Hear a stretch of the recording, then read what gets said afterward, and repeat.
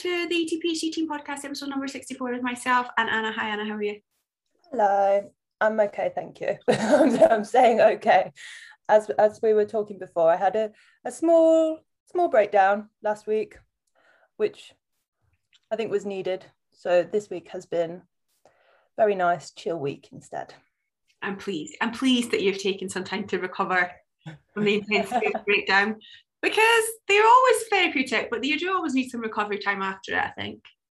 Yeah, it's one of those like emotional hangovers, isn't it? Where you just like, and just breathe, just be. Yeah, so much that, and you have to, otherwise you just fill it back up, your life and your energy back up with crap again. Yes. How are you? Are you over the lurgy? I'm pretty much over the lurgy. Like, I think I sound pretty normal now. It was like a week, and obviously it was my birthday and I was in London, so I didn't chill out. I chilled out on my birthday because I knew something was coming, and then it didn't really work, and then I got quite ill, and then I went out, and then I was out all night, and so that also made me iller. And then it wasn't COVID. I did do a PCR test, and it wasn't COVID. I just got the cold, so I'm fine. And I was saying to you before the podcast, I've just got the demon PMS life. I don't always feel demon like, and to be fair, I'm still in a good mood, but it's like I was saying to you last night, I was literally eating, like, I got a 6-pack of white bread rolls from Morrison's, and I buttered them, and I was just sat eating white bread rolls with butter and chocolate, and I put chocolate inside the roll and wrapped it up and ate it, and it was fantastic.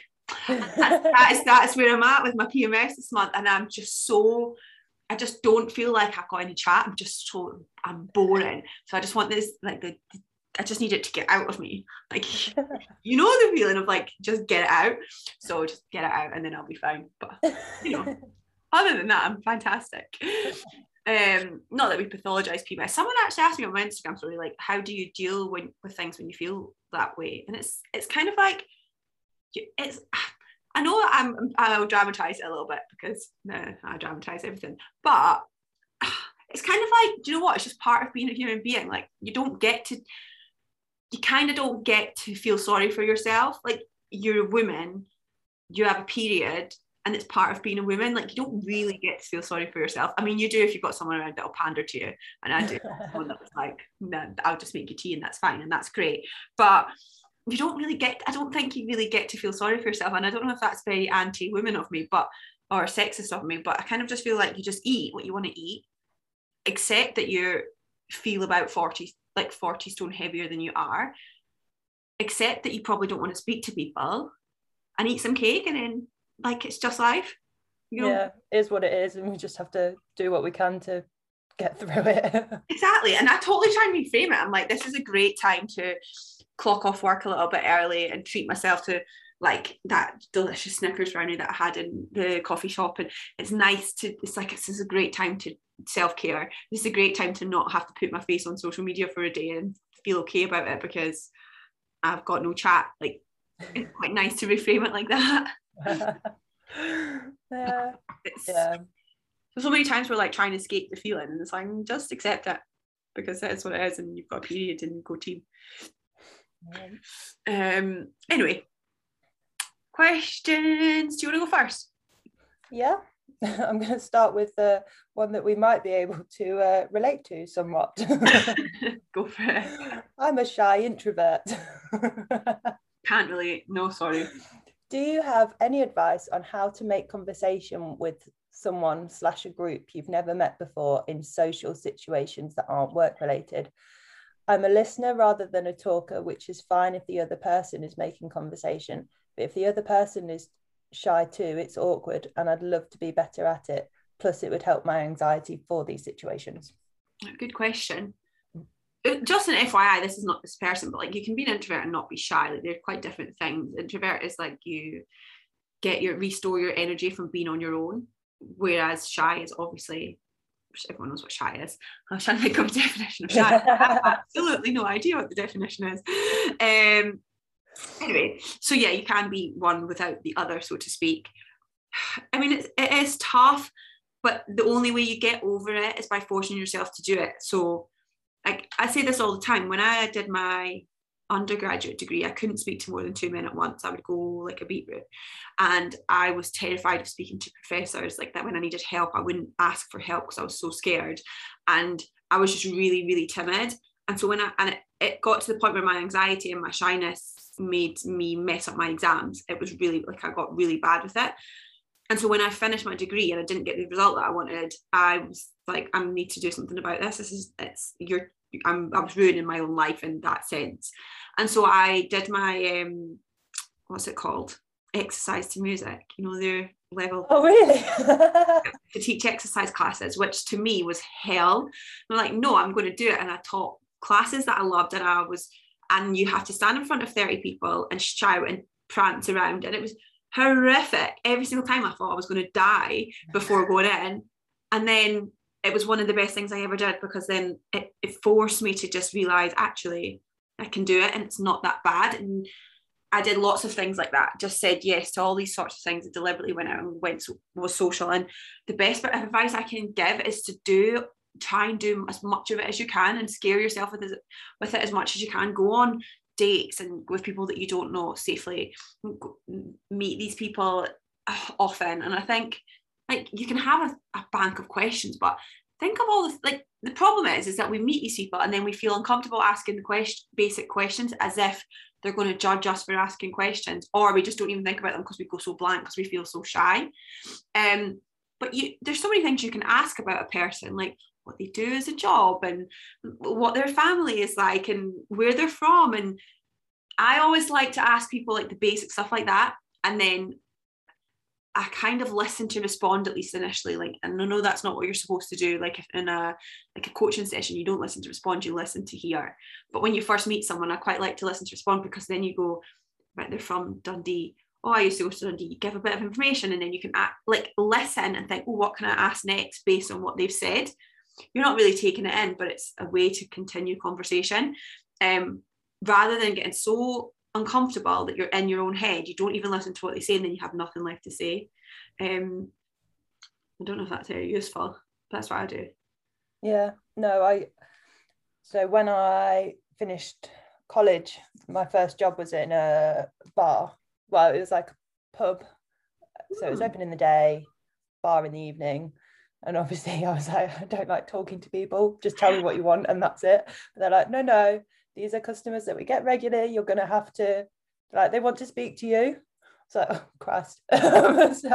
so one of the things we did was kind of, when I spoke to my manager about it, I was like, look, I really don't feel comfortable. But we had, like you said, those kind of bank of questions that were like, okay, I know I need to ask, I'm going to ask this so we can start some conversation. And then, like you said, then it just, the more you do it, the easier it gets. And when you listen, like you said, you can respond, and it becomes a bit easier, and you're not having to overthink it as much. Yeah, exactly. And I mean, don't get me wrong, if I'm in certain situations now, like certain situations in the last month that I've been in and around certain new people and things, I felt really intimidated and thought, and it's not because of who they are, it's just because of, I just think as soon as I go into these situations, like, I don't have any banter. But it's like, do you know what, in certain situations you might not have your usual banter, and people have to get to know you before they realize that you're just an absolute delight and you're really funny. That's absolutely fine, but you can't, I think, take the pressure off being your most authentic self in these situations, at least initially, because if you're shy, your most authentic self is just trying to get words out, and that's okay. I have noticed that when I see slim girls, I almost get a bit jealous and think in a way like I want to look like that. I know everyone has their own look, and comparison is the thief of joy.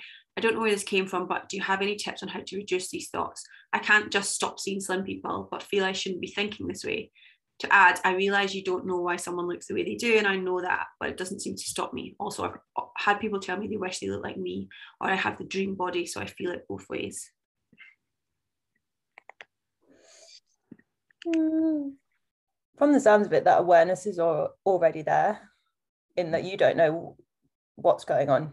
They might be really slim but completely unhappy and have a crappy relationship. So so yeah, I think some of it comes down to calling yourself out. And also, I don't know about you, but I stop focusing on people's bodies. Yeah, and I don't know if they've got really, there was a girl in the gym that had the most amazing green eyes, and I was like, oh my god, they're like, do you know what I mean? And she was wearing a sports bra and shorts, and you could easily hone in on how great her body was, but I didn't really notice that. It was other aspects of it, and I think that also comes down to yourself and what you're focusing on you. That's exactly what I was going to say. Totally agree. The reason you're focusing on other people's bodies is because you're so focused on your own. And so you like, and this person's done a lot of work on that, but I don't care about other people's bodies because I don't care about changing the way mine looks. But I think I said this on another podcast recently, I might notice someone and look at their face and think, God, she's got a beautiful face. I don't know if that's because, and it's not a comparison thing. It's not like she's prettier than I am. I just notice people and I think, well, God, she's got a beautiful face. And I know that that's because I still put emphasis on the way that my face looks. But it's not a comparison thing because I'm content with who I am and I'm happy with what I've got. And so I think it's not about anyone else at the end of the day. It's about you. And I think this is more of a general thing rather than this specific person. But if you are still preoccupied with thoughts about your body, then you need to look at why that is. Are you still restricting a little bit? Are you training to change the shape of your body as opposed to training for health and enjoyment and progression and strength? Are you still body checking?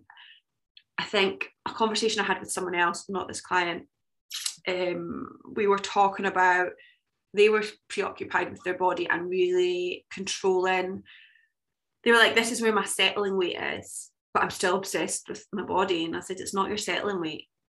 Your settling weight is not somewhere where you're still having to control or actively try and change where your body is. And the problem with that is that we all want to have a settling weight that is a certain size. And that's not necessarily where our bodies are comfortable doing. Your settling weight is going to be somewhere where you're not preoccupied with this stuff, where you're not restricting your food, where you do feel you're healthiest and your weight fluctuates up and down a little bit and you're consistent there. And so I think establishing that for yourself and establishing the place where letting your weight change, let your weight change to a point where you realize that you're not obsessed with your body anymore. And the problem is that everyone thinks if they gain weight, they're going to be more unhappy with their body. But for a lot of people who are lean, gaining weight is going to reduce their body preoccupation and improve their body image, but they just think it's the opposite way around.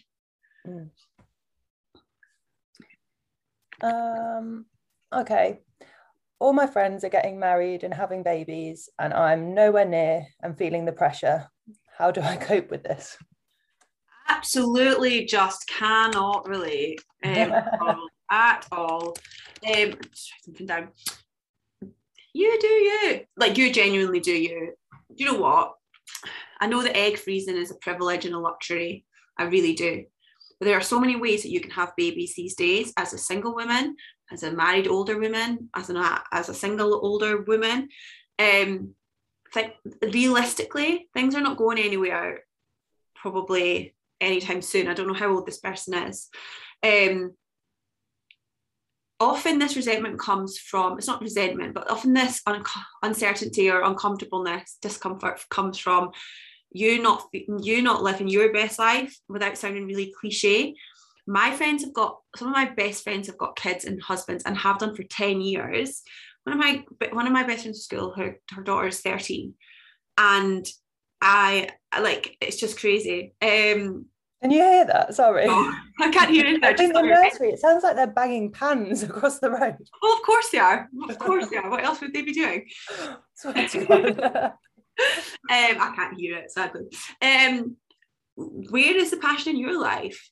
Like, do you resent it because you want those things? And in that case, are you putting the time and effort into doing those things? Are you dating? Are you on dating apps? Are you going out and socializing? Are you having conversations on Instagram with people? Are you making eye contact with people in the gym? These types of really basic things. If those are the things you want, then are you acting in line with that? Often you feel a bit uncomfortable because you're not doing the things, and so you resent it a little bit.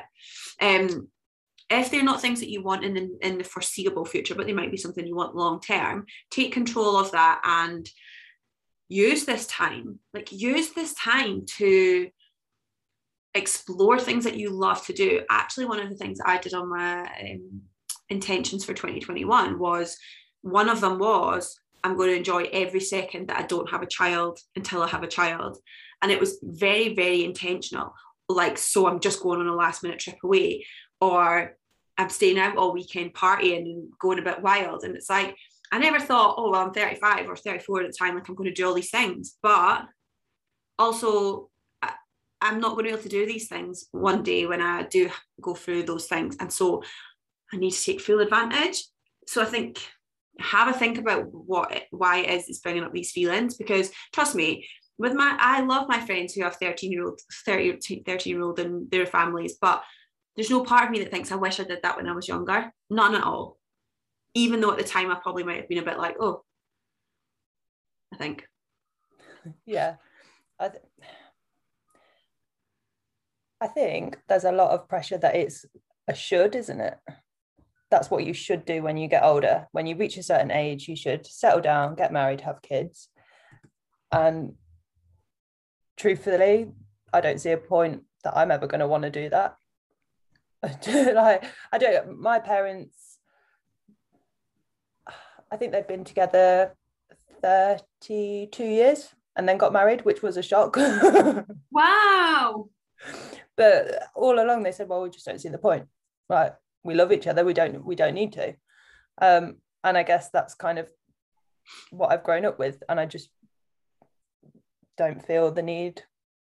Don't get me wrong, that might change in time. But at the moment, no, it's not something. And likewise with children. I had a friend that I think shocked the friendship group, because they were like, I just don't see a point in time where I'm going to want to put something else above having the life that I live and being able to, like you said, go out and enjoy all these things kind of spontaneously. Yeah, I think that's so much more common now. Most of my best friends now, as you know, like the friends that you get as you get older, as opposed to school friends, most of them don't want kids. I don't know a lot of women my age now that want kids. I think that is definitely shifting, and I think a lot of it's to do with, like, there's no shame anymore on women saying, do you know what, I want to put myself first. Mm-hmm. And for so long there was so much shame around that, and women were told to be selfless. And of course there still is that narrative there that we're constantly fighting against, but now it's like, it's okay to put yourself first. Now when you put yourself first, do you then want to have a child and put them first?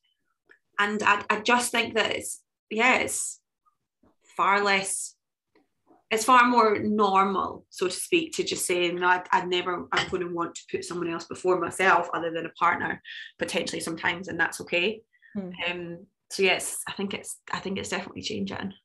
Yeah. I heard the pans there. I thought it was a part of it. Okay. Doesn't matter how long your cycle is. Is it different if it's regular?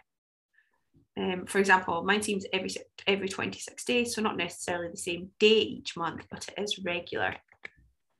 Yeah, it completely varies. Yeah, from person to person. I think, like, what is it? They say like 21 to 35 days. Is that what the range is? Like, yeah, the average is 28. Yeah. But yeah, it's never going to come on the same day, like as in the same day of the month. That's not how it, like, that's not how your body works. It's probably going to come on the same cycle number, roughly. Usually it's like plus or minus 2 days or something either side. If it's irregular in that sense, if it's like 26 days, 32 days, 35 days, and it's quite irregular, then, and you're somebody who exercises a lot and somebody who's lean or somebody who diets a lot, then those would be red flags to think that that's an irregular cycle. Let's sort this out, because it's potentially related to do with those things. The best thing you can do is to track your cycle. Like, I know that some coaches listen to this, like, your clients should certainly know their menstrual cycle number, but also using an app like Natural Cycles or Clue is the best thing you can do, like taking your temperature every morning. Okay. I've noticed that I was seeking external validation to an unhealthy level from almost everyone around me, and I was finding myself agreeing with people despite their opinions being the exact opposite to mine. Instead of seeking internal validation and seeing myself for my own worth, I've started to learn to accept my own thoughts and beliefs are worthy, and I do not need to conform to everyone's norms all of the time. However, how can I learn to be more diplomatic? I find that my level of tact could possibly do with some work practice, and I do not want to come across too harsh.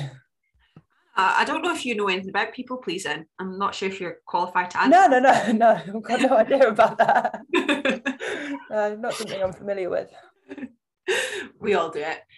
I would probably say you're not being too harsh. From a background of people pleasing, we had a discussion before this. I said to Anna about something else. I said, was I really, really harsh on this conversation we were having? And she was like, no. Because when you're used to people pleasing and then you set boundaries, or you vocalize something, or you're trying to make your point, put your point across, it still feel quite unnatural. So then you leave that conversation and go, oh, what does that mean? But if you come from a people pleasing background, the chances of you being untactful, what's the right phrase there? Non-tactful? Tactless. Yes. It's that word. The chances of you being tactless when you come from that background are quite slim. But that being said, you're still learning to vocalize your needs and your wants, and that's fantastic. And that shows a level of self-respect and self-worth and self-esteem that is growing in you. So that's amazing. I mean, the best thing to do is practice some mindfulness with it. So before you actually jump down someone's throat, if that is what you're doing, literally just take a breath and think, like, what do I want to say here? And you can say something like, I understand your viewpoint, I actually disagree, and then say what you want to say, because you're not saying you're wrong, you're saying that's your viewpoint, and then you're saying yours. Although sometimes I do say people are wrong. Like that live that I did with Dan the other night, and I was like, no, you're wrong. Like, you can say you're wrong if you genuinely think someone is wrong, but that's always a bit of a switchy situation. You can easily just say, I disagree with what you're saying, this is my viewpoint, and then that's fine. Mm-hmm. Yeah, I completely agree. It's like I think we've said about it before, when you've had kind of low self-worth, low self-esteem, and then you start to build that up, and you sometimes feel that it's not confidence, it's arrogance, and that's just because you're not used to feeling these feelings. Yeah, absolutely that. And you can't, you need to learn to distinguish between confidence, arrogance, vocalizing your point of view, and then being aggressive, which I feel like you're probably not aggressive if you're asking. No. You know who it is, and you're like, no. Yeah, no way. Exactly. I've also got the Scottish accent to contend with, so sometimes when I do say stuff, I sound way harsher than I am. I'm like, soz. Okay. My birthday is coming up and I want to feel and look great, but in period recovery, so gaining weight and finding it a challenge to buy something new to wear for it. I'm now no longer sure what suits me, what I'm comfortable in, and I'm not sure I can face the changing rooms in shops. Any tips on how to go about buying new clothes for an event when your body shape is changing? Do you know what I've done recently? Which I know this isn't particularly going to help the mindset side of things, but because I hate shopping, there are some really good websites where you can get, like, people will send you style recommendations and outfit recommendations. So you put in kind of like I think you have to tick off like the kind of looks that you like, and your like your kind of body shape and size, and then they'll send you a few recommendations for different kind of looks. And that's been quite helpful for me. What websites did you say they were? Do you know? So there is Thread, which I really like, and Stitch Fix. There's loads though. There's loads on. It's not like a personal shopper, but they'll find you different outfits, and you can, I think some of them you can sign up and get like a different outfit once or twice a month if you wanted. Oh, who knew that existed? I mean, I feel like that makes sense that it does, but I never knew that existed. Yeah. I honestly would say brave the shops, and I know that you don't want to do it, but I think you'll probably surprise yourself. But don't go into the shops thinking, I need to wear what I used to wear, and I need to wear the size that I used to wear. Pick up a couple of sizes, and I've said this on a podcast before as well. Pick up a couple of sizes of different styles of stuff, like baggy stuff, tight stuff, whatever you like the look of, and go in and try on without necessarily looking at labels. Just stick all the sizes there, try them on, whichever one looks and feels the best, and get that one. I was thinking about that actually in the shop the other day, because I did that the other day and I bought it, and then I was like, shit, I need to order something else that was the same. And I was like, I don't even know what size I bought in the end, because I can't remember. Because it's irrelevant, right? It really doesn't matter. So I would say do that. Also, I watched something on TikTok the other day. So my TikTok is just full of like lols. It's not work at all. And there's a woman on there that I really love who's in a larger body, and she was like, she took her mum to Zara. And they were just saying they came in really excited, and then they just left. And it was funny. Like literally nothing fits. I've got the XL, which is a size 16, and I'm a size 14, and it doesn't go over my boobs and all of this stuff. And it's like, you have to get comfortable with knowing that these sizes and stuff are just complete bollocks. In every shop, they're bollocks. Choosing to get bogged down by sizing on clothes it's a choice. At this point, we know that they're crap. But yeah, I think you're not going to know what feels good unless you go in and try it. Right now, it's the thought that's scaring you rather than the actual action. So just try it and go to a shop go to Zara where you know that the sizes are complete crap. I'm telling you, I have smalls, I have extra larges, like they are crap. Go somewhere like that where you like the clothes, but you know that the size is off, and just see if there's things like styles that you like, because there will be something you like, but you're just building it way up. Mm-hmm. Well, wasn't it, you said something about your mum going shopping? Yeah, and the lady in the shop telling her that the sizes were off this year. Great. All down or something, or up, by the way, after the pandemic. Yeah, but exactly. Like, how are you meant to know? It just goes to show that they mean absolute jack shit. Yeah, exactly that. Exactly. How do you stay focused on the goal of consistency of healthy habits and mindset when you have more body fat than you are comfortable with? Objectively, you know it's less important, and you know you're making amazing progress, but it still nags away. What was the first part of that question again? How do you stay focused on the goal of consistency of healthy habits and mindset when you know you have more body fat than you're comfy with? Because if you don't, then you're not going to lose the body fat that you feel comfortable with. Is it somebody that's dropping body fat? So at the moment, we are just working on improved relationship with food. Okay, fine. It's a great question. And what I just said is not relevant to you, so you can scrap that answer. But if you're someone else who's looking to lose body fat, then you take that question on board, the answer on board. Kind of have to think of your long-term goal here and your values. Like right now, what I love about anyone who works with us is that I know that they value their health, and that's one of their top priorities. And maybe they value like life experience and all these other things. And I don't know what you value personally, but it's probably a couple of these different things. And think about how those habits align with what it is that's important to you. So yeah, you've maybe got a bit more body fat than you like right now, but is that the most important thing to you? Or actually is the most important thing to you the fact that you're no longer regularly overeating? How does this habit of eating regularly, say, stop you from overeating? And how does that fall in line with your overall value of, you know, being able to just not be preoccupied with food all the time? It moves you forward in that direction. Or do you really value relationships and socializing and family? And how is your habit of meditation supporting you and moving you towards being able to eat mindfully with your family and have dinner with your family without feeling guilty? I think really really reassessing or coming back to what is the most important thing to you right now. Because really, if you don't do those habits and you sacrifice them for fat loss at this point, what does that do? That takes all of the things that you say are important to you and it moves you further away from them. It's you actively saying, I'm choosing to put my body weight in front of all of these other things that I've said are important to me. And I'm doing that by not doing any of these habits. On the flip side, when you have a week of all these green habits and you've done them, you're saying, I'm actively prioritizing what's important to me and I'm moving myself towards that. So keeping in mind, and sometimes journaling can be really good for that, like to keep bringing them back to the forefront of what you're doing and why you're doing it.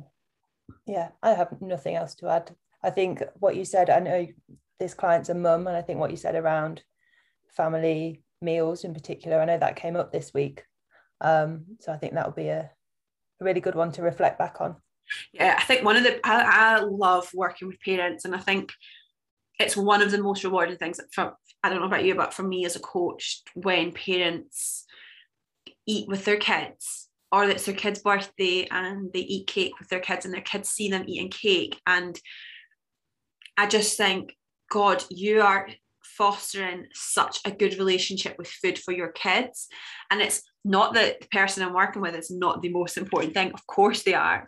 Most important person, of course they are. But for me, it's like, I love seeing, whenever I hear these things, I think the connection between you and your children is getting stronger because of these actions you're taking. It's one of the most, for me, it's one of the most rewarding things in terms of what the work that we do, or the work that our clients do. We don't do the work, you know what I mean? Yeah, absolutely. It's such a good feeling, isn't it? Yeah, I love it. One of my clients in the States, she was telling me, and I don't know if I said this before, but she was telling me that her kids, she was drawing with her kids, and one of her kids drew the family, and then he drew like clouds above their head with like writing in it. And she said, "Oh, what is this?" And he said, "Well, that's us, and that's our thoughts and clouds above our head." And I was like, "That's like mindfulness 101." And she was like, "Yeah, I was really proud." That's really cool. That's very advanced. I was buzzing with that. She told me that a long time ago, but it stuck with me. I thought it was awesome. Okay. Sorry, another relationship one. Absolutely no apology needed. Obviously, Anne and I are the pinnacle of relationship advice. We practice what we preach in all cases. Always. I have been single for 4 years now, and the whole time I've just wanted to get into another relationship, which clearly hasn't happened. I've recently decided I want to actually try and just enjoy being single and have some casual things with people so I can have the joy of sex without the commitment. My questions are, as someone who is quite emotionally sensitive, how do I stop myself from getting too attached and hurt? And how do I make sure I don't start hoping that something will turn into a relationship when the guy has made it clear that's not what he's looking for? And I do actually want to try and make the most of single life while I'm young. And I guess finally, what are your tips for being single and enjoying it?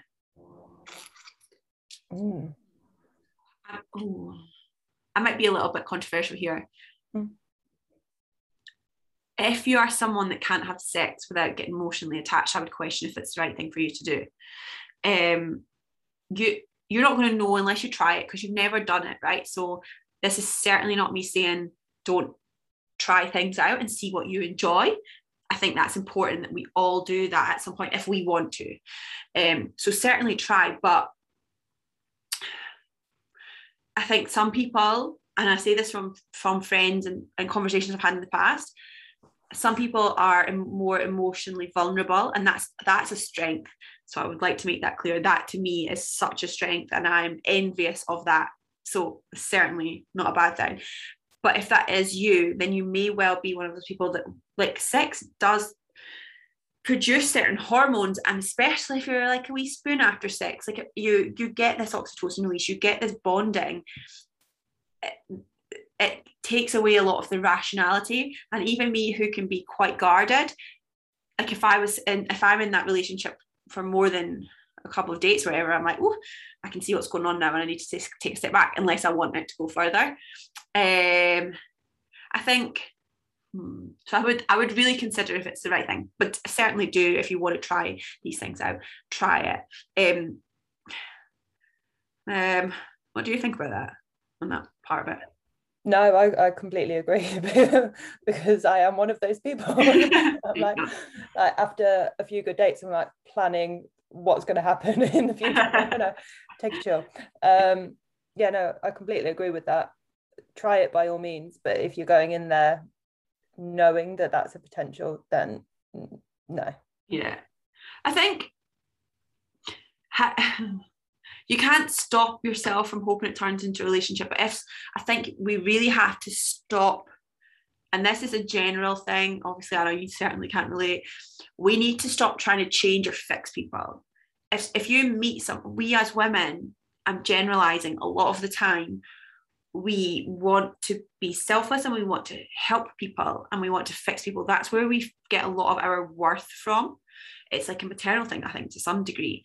So when someone says to us, I'm not interested in anything more, that's part of our brain goes, there must be broken. I can be the one to fix that. And then they're going to want more.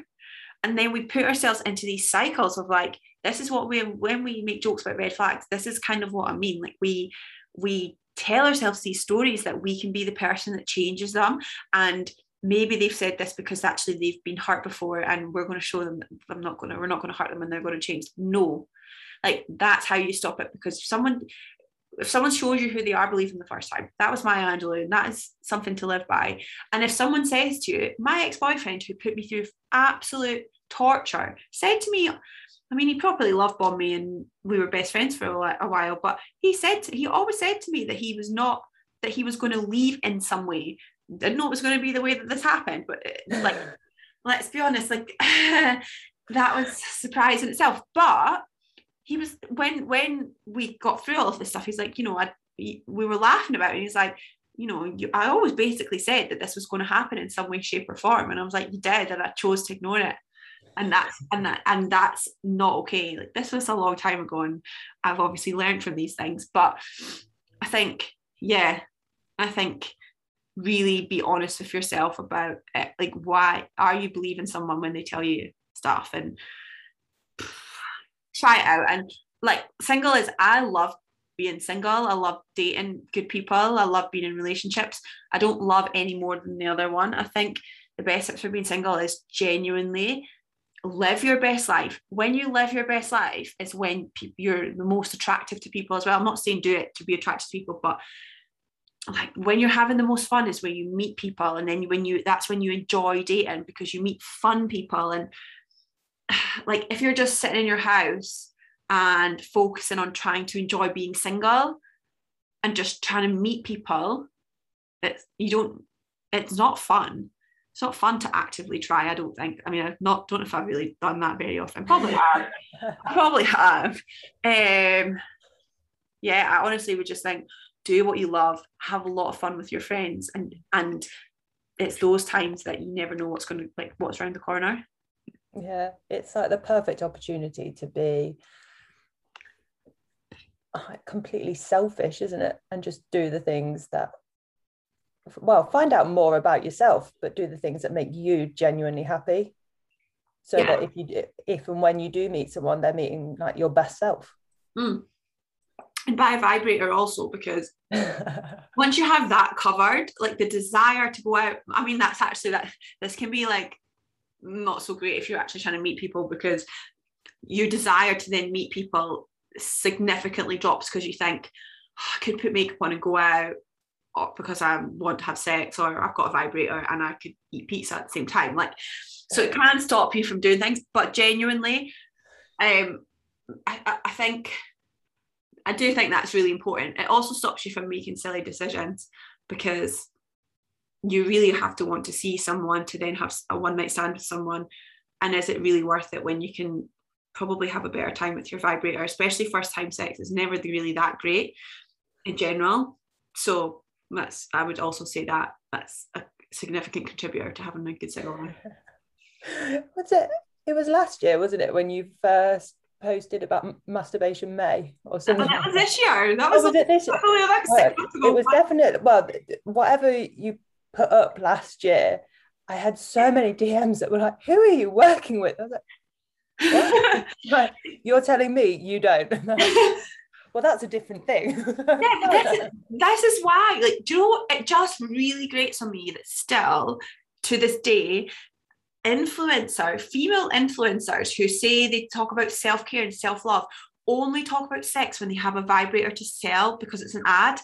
Like, any person talking about sex that you follow on Instagram is probably doing it because they've been paid to do it by whatever vibrator company it is, and it drives me bonkers. And it's like, if you feel shame using the word vibrator, if you feel shame using the word masturbation or talking about it or saying that you do it, then that's not a problem to curse yourself, to hate yourself over, but think about it, like, why is there shame there? Because that's impacting things like your compassion, your body image, your sex life, ultimately your health, because these things are all related. So I have found myself talking about sex a lot more in the last year, but I think it's important. Oh no, definitely. I did see a post and it was brilliant. I can't remember who it is off the top of my head, but it was postpartum sex, and it was just so brutally honest. I was like, amazing. Round of applause for you. Oh, I need to see that. I will find it for you. Okay, complete change of pace. Out of curiosity, so this is from, well, it doesn't matter, but this is from a male client. Out of curiosity, what's your view on using steroids or growth hormones? I know it's quite a controversial topic. My view is I would never recommend anyone use them, and not use them myself, obviously. Is it somebody who competes? No. I think that the risk reward, I don't know enough about the risk reward, to be quite honest. So that's why I wouldn't really say anything. I know that there are some good bodybuilding coaches out there who push drugs. Whether they can be a good bodybuilding coach if they push drugs, I don't really know. But who are well versed in their usage. I've seen a lot of horror. I've heard a lot of horror stories about it. I've also heard a lot of non-horror stories about people who, I don't know, like inject, test and have it all monitored and stuff like that. So I would never, ever, ever recommend anyone do it. Ultimately, I don't really agree with injecting exogenous hormones into your body unless it's fertility related, to be honest, because we don't have a choice often. That's really my opinion on it. What is yours? Yeah, no, I completely agree. It's not something I would ever do or I would recommend.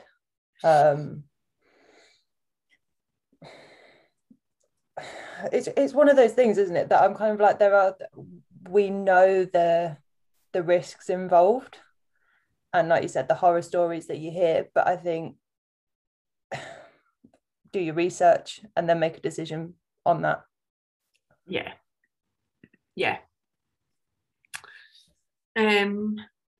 Okay. You know, when you're having a really crap gym session and everything you want to use is taken when you want to use it, you trap your finger between some plates, etc., etc. What's the consensus on packing it in and going again tomorrow versus pushing through? If pushing through, how do you stop being frustrated and get the most out of what you want to do? So I can very much relate. It's been a few weeks of those kind of sessions. You totally know them as well, don't you? You just get so irrationally angry. Well, Loughborough has the students back, so the gym, it doesn't matter what time you go, it is absolutely packed. And obviously, like, we're quite good at adapting and being like, oh, I'll just go on this, or oh, I'll just do that. But every bar, every dumbbell, every machine seems to be taken by hordes of people. So I think you either sack it off if you're really not feeling it, or just go and do something else completely different, like have a little HIIT session or a stretching session, or go for a walk if you want. If movement's gonna help your headspace, go for it, but don't overstress it if not. Yeah, kind of the same as me, to be honest. I think I've done both. I've left halfway through those sessions, and I've also stayed and just got angrier. Sometimes powering through can make you feel good, and sometimes it can just make you feel even worse and more pissed off. Yeah, I think it's a personal choice, but like you said, sometimes it can be nice just to do something completely different. Like the one thing that is free, great, let's just go and, I don't know, say you're doing like a lower day or something, and you can't get onto any of the stuff, but there are some dumbbells free. Take them off somewhere and do some sort of like complex with dumbbells, lunges and thrusts and RDLs or something like that, and just like fanny around, but do it, but still get some intensity in there, and then that's sufficient. don't stress about not being on your program for that day, because being on your program might mean you're in the gym for 4 hours, and let's be honest, we don't have the time for that in our lives. No. Okay. When do I know that I'm ready to diet again? I feel like I could have more focus on my calories. I feel like I could focus more on my calories in a more mindful way, but with going through loss and on a recovery path from COVID, is that a silly idea? Might it result in more disordered eating if I struggle to manage my emotions? Yes, correct. It might. Loss, as in a loss, not loss of period, loss. Oh, no. Sorry, family loss. Right. I'm sorry to hear that. I would look at why you want to diet whilst you're going through all of these things. It's so common to be going through something and then manage to rationalize going on a diet when that's going on, because it's your sense of control, it's your sense of distraction, it takes you away from thinking about your feelings. And so I would be very, very mindful of that potential link. And it might not feel like that, like you might not be aware that that's what's going on, and it might not be, but it potentially is, in which case dieting is probably not the best thing for you to do. But again, you can move through these disordered eating habits and then eventually diet. And I don't know the background to this. But if you are struggling to deal with your emotions and then you are adding a deficit on top of that, then you are probably more likely to struggle with emotional eating because you're hungrier. And it's just harder to resist overeating. You're going to be craving more because you're a bit hungrier, as well as potentially be a bit restricted on the foods that you're eating, even in like a little bit. So I would say it's potentially not wise, to be honest. I woke up this morning to a comment on my Instagram post from somebody who was dealing with anorexia, and it's a shame because I've put the post up that said, once you move through disordered eating and you're in a larger body, then dropping body fat might be a good thing you can do for your health. And I stand by that if you are in a larger body. And someone with anorexia had commented saying, you've just stopped my recovery, and you've made me something like, you've made me want to like lose body fat. Like now you've just told me that I should drop body fat. No. It was really, and I understand like that. Everyone sees things through their own lens, right? Everyone sees things through what they're going through, and they choose to see what they want to see. But it's like on this post, it was very much word for word. If you're in a larger body and drop body fat will be good for your health. And it amazes me still that we can see stuff through, we choose to see what we want to see. And it's the same as listening to this podcast, right? You will hear what you want to hear. So when we're giving this advice, we're giving it to specific people with specific goals. And if you have a different goal, but you want to be in the place that someone else is at, it's so easy to just put this filter on. And it's the same with dieting. Like, it's so easy to say, well, I've come through all of this. It doesn't matter that I've got all these other things going on, because I know that my relationship with food is good. Not this person is certainly not doing that. That's why she's asked the question, or he's asked a question. But it's so easy just to hear what we want to hear. You see it all the time with people with HA, and it's like they always try and hear the minimum effective dose of what they like. They always like what they can get away with. How little can I eat? Yeah, exactly that. If they can cling to a little bit of, sometimes, not everyone obviously, cling to a little bit of like, oh, maybe I could just do this because she said that one person could do it, and that's what we choose to listen to. This morning really hit me. I was like, oh God, like, could it have been read like that? And I thought, no. It's just really interesting how much we see what we want. Maybe that was a digression. No, I completely agree. And I said this to her in her update that I wouldn't have a problem moving forwards, but I think right now possibly isn't the right time, particularly as well. Emotions aside, there's still post-COVID recovery. Oh yeah, I forgot that part. Yeah. And like, just let your body recover. Yeah. Get back to feeling good, training and in the gym and life in general, and then we can focus on it. Yeah, it's not going anywhere. No. Okay. People, stop saying sorry when you ask us a question. We love your questions, so don't say sorry. So sorry for this being long-winded. I had a question about my quote-unquote skinny wardrobe. My wardrobe is still full of clothes that used to fit me when I was leaner. I think I keep them because I do have long-term fat loss goals for my health. But in the short term, is it contributing to my negative body image? I find that I will often end up crying next to my wardrobe when I have nothing to wear, even with a wardrobe full of clothes. Is it just full of clothes that don't fit, mixed in with a shorter number that do? I always hear my mum in my head, don't throw those away, you might fit them again, or don't buy new clothes in your bigger size, it's just a slippery slope. Just wondered what the best approach is. I would say, I was going to say, what's the saying, like out of sight, out of mind, but that's going to help your headspace. And if you've got that voice from your mum, and I think in a way it's kind of similar, you know, like when it comes to food waste, that you have to finish everything on your plate. You shouldn't throw clothes away because that's just wasteful if you might fit them again. You could diet, but your body might not ever be that same shape. Like if you train, you might have built some muscle and stuff like that. So rather than thinking that perhaps it's a waste, then give them to charity, give them to someone that's going to get some use from them. But you keeping them is just like that reminder that you're not what you used to look like, and that's no bad thing.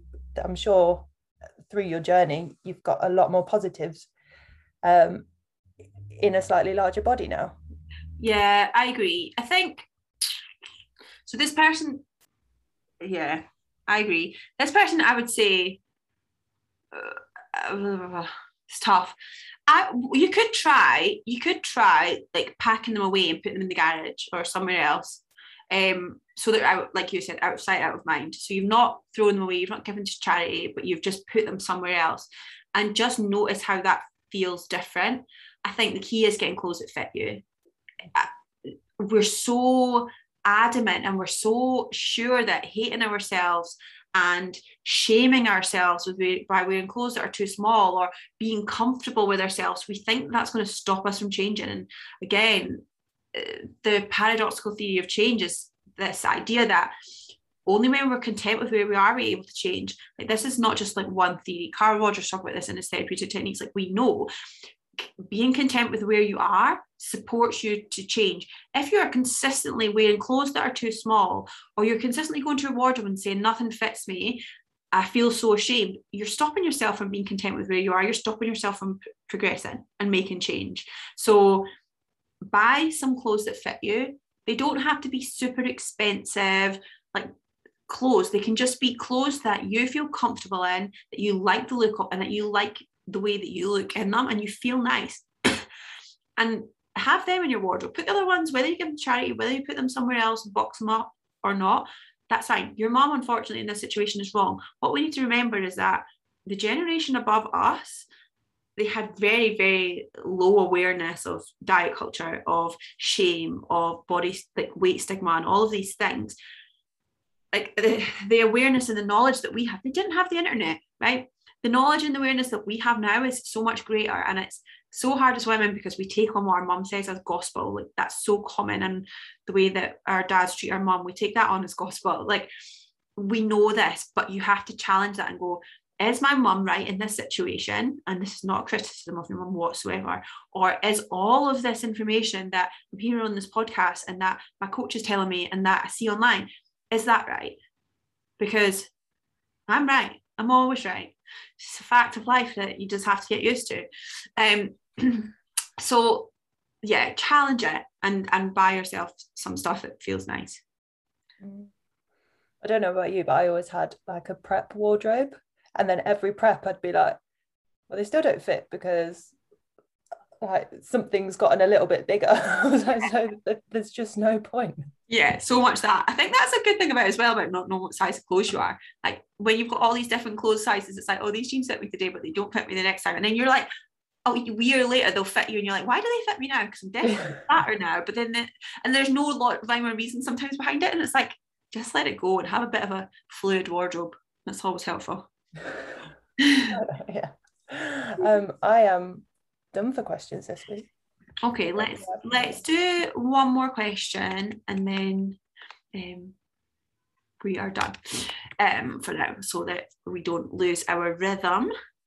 Nobody likes to lose their rhythm. I'd like to know your take on mental hunger, when to truly honour it. For context, I can eat a huge meal and not feeling hungry per se anymore, but I still want more and feel like I could just keep eating. How do you know when you're truly satisfied?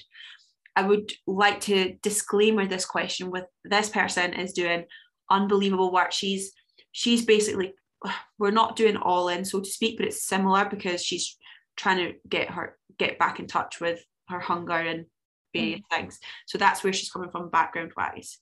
What are your thoughts?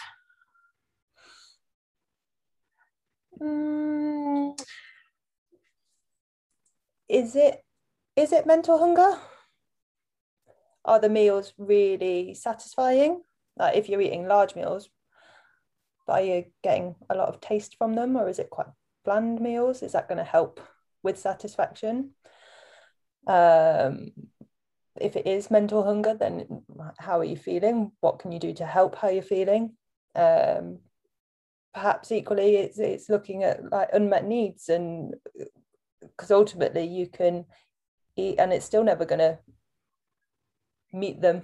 Yeah, I'm smiling because that's actually one of the conversations we had, and it's, if you know it's quote unquote mental hunger, and one of the conversation we were having, I said, well, what even is mental hunger? Because if it is mental or emotional hunger, then you're not going to feel satisfied from your food, and you're never going to feel satisfied from your food. Like you said, that type of emotional hunger is not met with food. And so you can keep eating, but it's not going to be enough. If it's you're craving certain foods, or if you feel like you're not satisfied physically, then it's potentially more related to hedonic hunger, and that's you get a certain dopamine response, you get a certain response to certain foods that are higher in fat, sugar, salt, etc. And it might just be like you said, that your taste is not satisfied, and that your meal might have been really voluminous, but there was no fat in there, or actually you just don't really love the taste of it. And so that's something that we are working on together anyway. I think that the hard part is done. Well, it's not for her, she's doing a lot, but the hard part is done in that you think it's like mental hunger. So then go through the things that you were saying. And I think for anyone who's in this type of situation, think about your life. And this is something that we probably don't emphasize enough, and I've been writing a post on it for a while, but think about, like, are you genuinely satisfied with life? And we can't always be satisfied with life, especially in the last year or two that we've had, but like, do you wake up every day and think, I'm comfortable, I'm content, and I feel passionate about what I'm doing outside of work or outside of family or outside of friends? Like, we've got all of these. Who was this to? I think it was Emma. She won't mind me saying this. Somebody who I work with who also is a coach, and she was saying, I like this idea of like having. I'm going to crucify this. Like different pots, and it's like your pot of a family, your pot of work, pot of all of these things, and it's like you want to make sure that you are feeding all of those pots, and you've got things in all of those pots, and then if one of them goes to shit, you've at least got the other ones there. But if you feel like you're languishing, this is the thing I've been listening to recently. Languishing is like the middle ground of mental health. You're not depressed and anxious, but you're not flourishing. You're languishing. You're blah. You're fine. Attack. Looking right at you. And if you're languishing, you don't ever feel like you're kind of in that flow state. You don't ever feel really like passionate, or you're not progressing through anything. You just are. Then that can lead to these feelings of quote unquote mental hunger, because you're just not fully satisfied in anything. And so looking at that can be really helpful. I'm also going to write a more complex thing on that, but that was not very informative, but I will. Yeah, so thanks for all your questions, and keep them coming, and we will of course do more next week. Thanks. Thank you.